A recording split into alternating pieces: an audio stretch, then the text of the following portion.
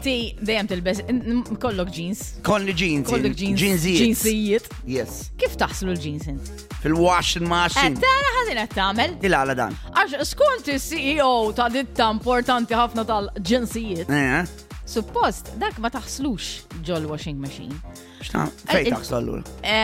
Teknikament, idealment ma taħslux, pero mbagħad jekk ovvjament ġidmu kif ngħidu ħna Maltin, tidħol bih ġo x-xawar jew ġo l-banju.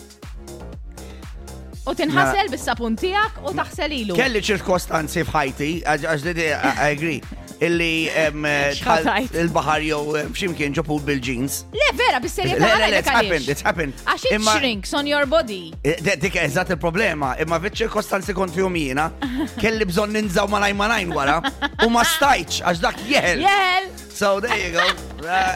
U inti taqla. Ma jiena tnajdlek għal-għaddera. Inti taqla ġims imxarra piċċarra taffariet oħra. Ejja!